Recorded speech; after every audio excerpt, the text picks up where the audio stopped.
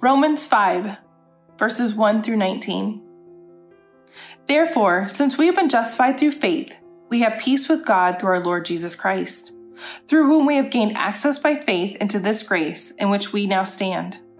And we boast in the hope of the glory of God.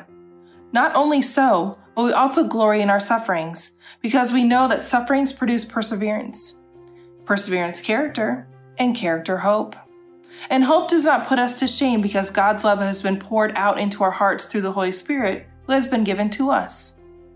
You see, at just the right time, when we were still powerless, Christ died for the ungodly. Very rarely will anyone die for a righteous person, though for a good person someone might possibly dare to die. But God demonstrates his own love for us in this: while we were still sinners, Christ died for us.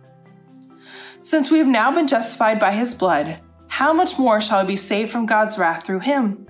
For if while we were God's enemies, we were reconciled to him through the death of his Son, how much more, having been reconciled, shall we be saved through his life?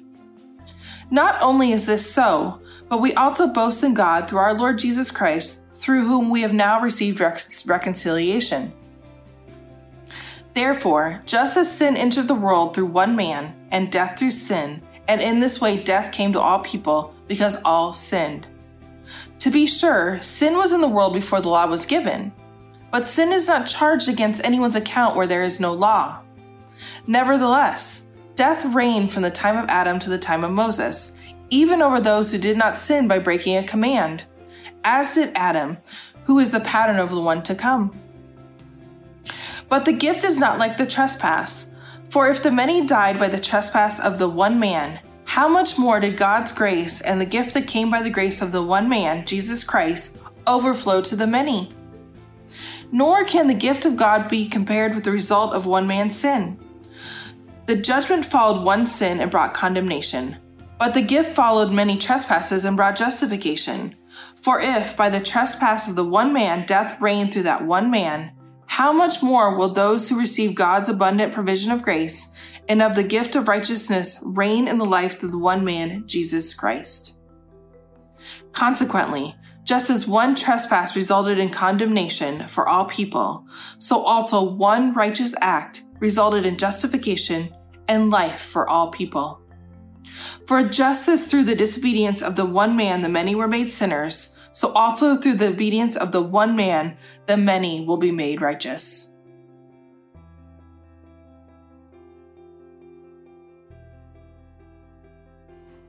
Good morning, Marian Methodist, and welcome back to Church Online. This is our 10th Sunday of physical separation.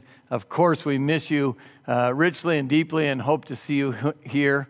It was particularly saddening on my heart to not be able to lay hands on those seniors that you saw on the screens and saw their videos today. This is Senior Sunday. Kids know how much their pastor loves them, so I put the full dog on today. Got the vest going and everything. So certainly want to celebrate them. Also want to remind you that next week would normally be our celebration of Memorial. We will not be having that at this time. We're going to wait to celebrate and dedicate our gifts this year until we can be back together. I hope you see the sense and the intimate, loving nature of that. Now, I do want to invite you to the first live activity that we've had at REC Drive at the church out here in a long time. It's going to happen this Saturday, May 23rd. We're going to start at 9:30 and go till 11:30. You're able on the east side of the church to come and be blessed, to receive Holy Communion. We have these sanitary communion kits. Maybe you've seen a picture of them in the Marian Methodist. But come, no human hand will touch them other than your own, but we will pray the hand of God touches them. On the west side, you're going to have the opportunity to give a blessing. So we're asking you to bring juice pouches to donate to Fly. We need thousands of them to give out this year in the sack lunches. And so we ask you to bring them there. And there's also going to be a sign-up sheet out there. That's this Saturday morning. And now the moment has come for us to engage ourselves in the Word in a deep way. Will you let your heart collect with mine? May we pray. Oh God, as I speak these words today, though there is not a single soul in the congregation of seats that is in front of us, there are thousands, maybe more, in the congregation of screens and phones and all that listening today. So God, we ask that when I speak, your word of truth may be revealed in this particular sermon, that as we plumb into the ideal of your truth, which is binary, it is not subjective, that we understand that there are timeless things that come across our lives, and those are represented by your truth.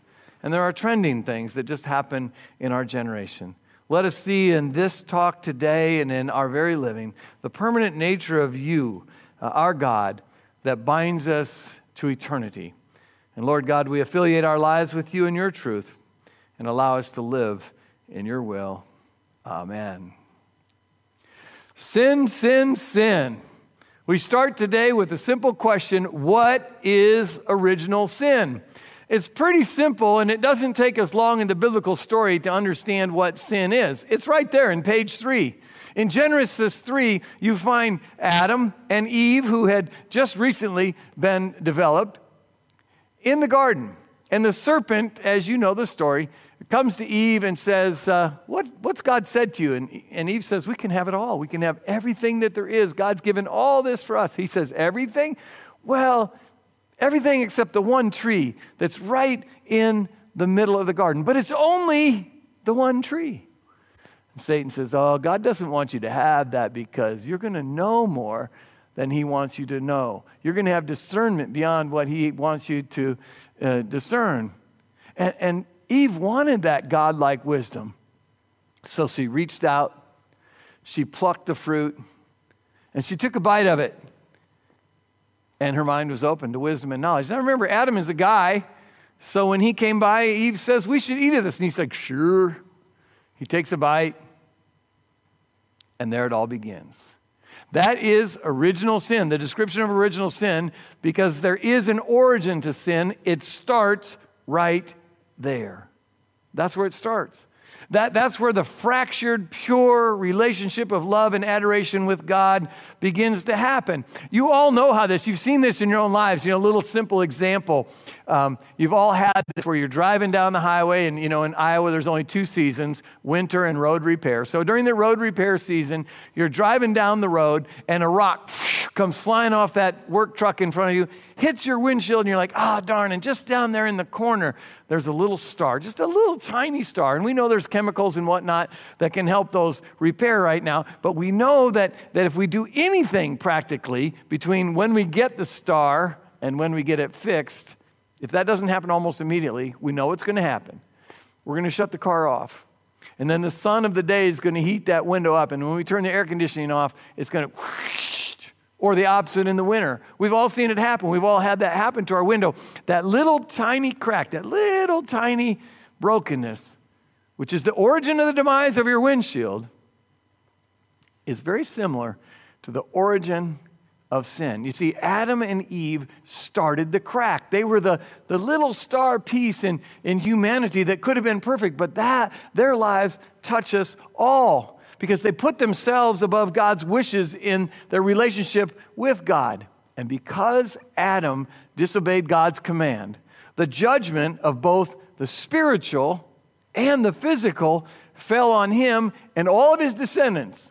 And all of us, by the way, are of the same DNA as humanity. So all that falls on us. Thus, all human beings have 2 characteristics in common. We are all sinners, and we shall all die. And this is not the original intent of God, but it is the result when sin entered the world. The origin of sin means simply, though we made no conscious choice of disobedience. You and I, we didn't come into the world and say, you know, in our Pampers diaper, I'm going to be a disobedient child. That's not how it goes. Through no conscious choice of our own, we're born into a broken relationship of God because of that origin, that move by Adam and Eve long ago. So we are, in the terms of this absolute word, we are born sinful. And in sin, we see that there's a deep rupture between who we are and who we're created to be. So, biblically, and when we talk about the doctrine of original sin comes into the world through one man. Adam is its origin, Therefore, there is original sin. So then, of course, your friend on the street or other Christians say, why did God not prevent the entry of sin into the world? Well, let me explain it very cleanly and simply. God did not prevent sin from entering the world because that would have prevented freedom. See, there is this love of freedom that is the character of God, this love of freedom that God desires to bestow upon us, the freedom and ability to be and to aspire and to create who we are and what we want to be and what we want to do. And there's also this freedom of love that God desires to be reciprocal, that God loves us completely and fully, and He gives us ability to love Him back in return. Human freedom has created so many wonderful things, which is why God gave it to us. And it also created sins. Now, if we look at sin, we can see that there's two main strains of sin created by humanity. First, original sin that inflicts everyone. We've talked a little bit about that. And frankly, and this is part of the hard part of being a human being, we have no power against original sin. It's become our condition. Our condition is that we're estranged from God because we have this original stain on our character, and God then made us mortal, so we have death. That inflicts everyone. Now, the second strain of sin that we also created is what we call willful sin. Those are the things you choose, the unethical acts that separate us from God. These are generated from our own little weird inclinations, the things that we like to do. The things when, kind of in the words of Eve, we look at what causes us to sin or the things that interest or that we're inclined to, and we say, but it's just one tree. It's just no big deal. It's just that thing. And we always know we're wrong. That's the one thing about sin. When we sin, we always know that we are wrong. And we have complete authority over these willful sins. While we have no authority over original sin, we have complete authority over our willful sins. Our faith and our strength of character can cut them off. And that's why God doesn't prevent sins. Now, why is it important for Christians to believe in original sin? Well, let me background this with the leader of Methodism, John Wesley. John Wesley preached some things, and I'm going to work through them, and this is going to get a little bit thick here. In the image of God was man made. Holy as He is created, Him holy. Merciful as the author of all is merciful. Perfect as His Father in heaven is perfect. As God is love, so man dwelling in love dwelt in God and God in him. So let me explain what you're looking at on the screen. The environment was made holy for love. When God created, it was created for love, not discord, not pain, not tears, not frustration. Holy means holy. Merciful means merciful. Perfect means absolutely that. But John Wesley goes on and preaches this. God made him to be an image of His own eternity, an incorruptible picture of the glory of God. He was accordingly pure, as God is pure, from every spot and sin. He knew not evil in any kind or degree, but was inwardly and outwardly sinless and undefiled. Let me explain what you're looking at. We begin completely clean.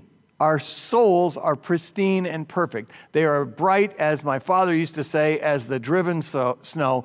And we are granted the ability, listen to this, the ability and the opportunity to keep them clean as long as we live. That which is clean and given to us as clean can be kept clean. And Wesley concludes by saying, He loved the Lord his God with all of his heart, with all of his mind, with all of his soul. See, and strength. You see, in the creation, Adam and God were in perfect synchronicity with each other. Adam and God were in this intimate relationship that should not have been broken because God and Adam were in concert with each other. They were in communication with each other every day. They stood face to face with each other. And that kind of an intimate relationship need not be broken, but Adam broke it. So Wesley described the creation of humanity in God's image And he uses these three categories. And I want you to hear this, how God creates us and kind of what he gives us. First, we are created in the natural image of God, which is to say, in God's original plan, we are blessed with immortality, which means we need not die, and we're given free will to do and be and aspire to whoever it is and whatever we want to aspire to. Secondly, we are created in the political image of God. Now, don't think of that as red and blue politics. Don't think of that as Democrat and Republican politics. Think of it in this way. The political image is that humans were made to govern the lower creatures. That's why it says we have dominion over them. We are the leaders of all creation, which is why we're responsible for it. But we govern all the beings that are lower than humanity, that are without souls, without connection and consciousness of God. And when God creates us, Wesley sees that he creates us in the moral image of God. Now, this is really critical. Humans are created in holiness and righteousness. Humans are created to be loving and just and merciful and pure. And what Adam did there in the garden is Adam lost through his betrayal the moral image of God. You see, we were to resemble God. The older I get and the longer I'm in Marion, it always cracks me up when I'll meet someone that went to high school at Marion High from, back in the 60s through the 70s. They'll come up to me and say, "Man, you look just like your dad." And I had someone call the other day say, "Man, when you make those motions in class, you look just like your dad when he was teaching at Vernon or at the high school." So we resemble that from which we come. And we are to resemble God. That is to say, we are to look like God. We have eternal personalities that look like the holy God. That is the one thing that is constant within us, our eternal personality that looks like the holy God. And we are different than, which is why we resemble God, we are different than the rest of creation because we are known by God individually and specifically. And individually and specifically, we can know God. We can have this relationship. So we were to resemble God, and we're also to represent God. Now, when you represent someone, that means you're present sometimes in the place of. You are a person that speaks on behalf of or participates on behalf of. Years ago, when I began my ministry in Colorado Springs, we had kind of a famous evangelist living there in Colorado Springs named Ed Beck. He played for Adolph Rupp at the University of Kentucky, won a couple of national championships in basketball. So people were always calling him to come and speak at various things. And I can remember as time went on, Ed Beck, I always say that he helped me pay my seminary tuition because he would call on a couple of us younger pastors and say, "Hey, would you represent me at this event and go give a little talk?" And so we would do our best, not our best Ed Beck impersonation, but we would go and preach the gospel in the way that we felt that Ed always did. So we were representatives of him. When we look at the global picture of humanity, and we are to represent God, what that simply means is that we are to be the hands and feet of God on this earth. We are not God, and we are to embody God's will and his purpose for the world in our living. We're to bestow some of the personality traits that God has. We're supposed to be forgiving. We're supposed to be loving. We're supposed to offer redemption to others because this is what God does. So I ask the questions, why do Christians need original sin? Christians need to believe in original sin because this we know, the world is hopelessly broken. And the way we see the world right now is not the way God intended it to be. The Christian believes that there's a way out because we believe that God is love. You see, this is what we know about God, and this is what we know about love. Love seeks the well-being of the beloved. We don't seek the extinction of the beloved. And so we say, is there a way out? Is there a way out of original sin? Yes, there is, but there's just one. Just one way out. 1 Timothy chapter 1, verse 15 says, "Here is a trustworthy saying that deserves full acceptance. Christ Jesus came into the world to save sinners, of whom I am the worst."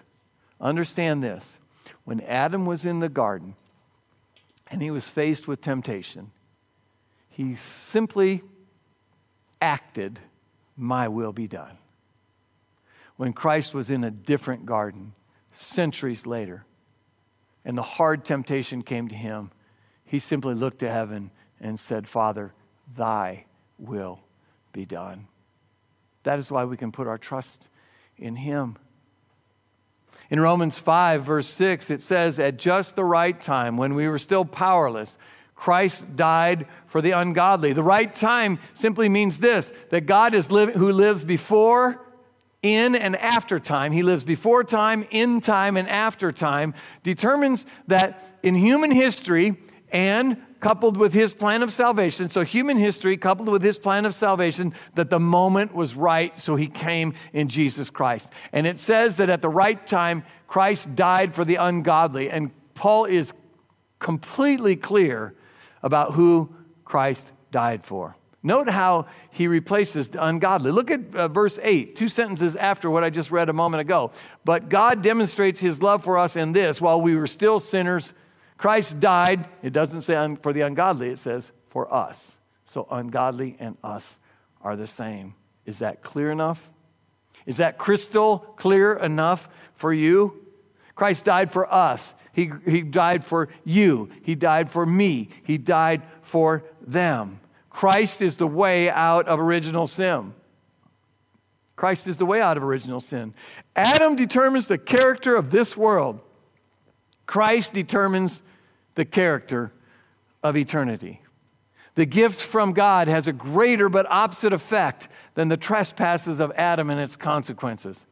So as John Calvin, the great reformer, wrote, Christ is much more powerful to save than Adam was to destroy.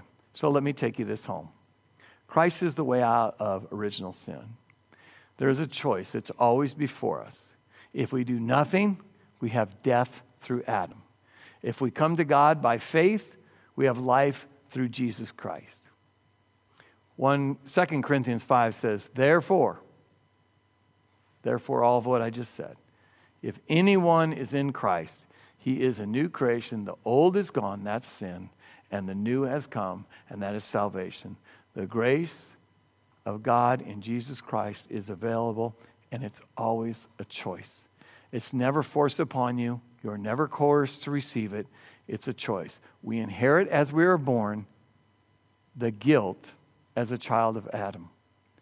And the tendency of our character, when left to our own devices, when we say, let my will be done, is to sin. And because of that, if we get what we deserve God's punishment. But God, at just the right time, incarnates in Jesus, providing us an opportunity to exchange judgment for forgiveness, sin for goodness.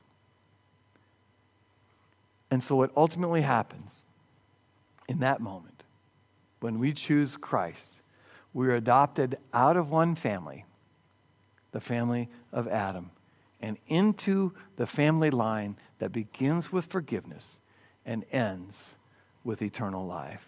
My prayer is that you will be adopted into that family. My prayer is that you would receive that forgiveness that only God can give. My prayer is that after hearing what you just heard, you say, praise the Lord. Every week at Marian Methodist, we take a moment in our worship, even when we're not present together. We at Marian Methodist give gifts to participate in God's work of redemption across the world. We give to the richness of our ability. We give liberally, and we give faithfully. So as the music plays, I encourage you to pray the dedication of your offering.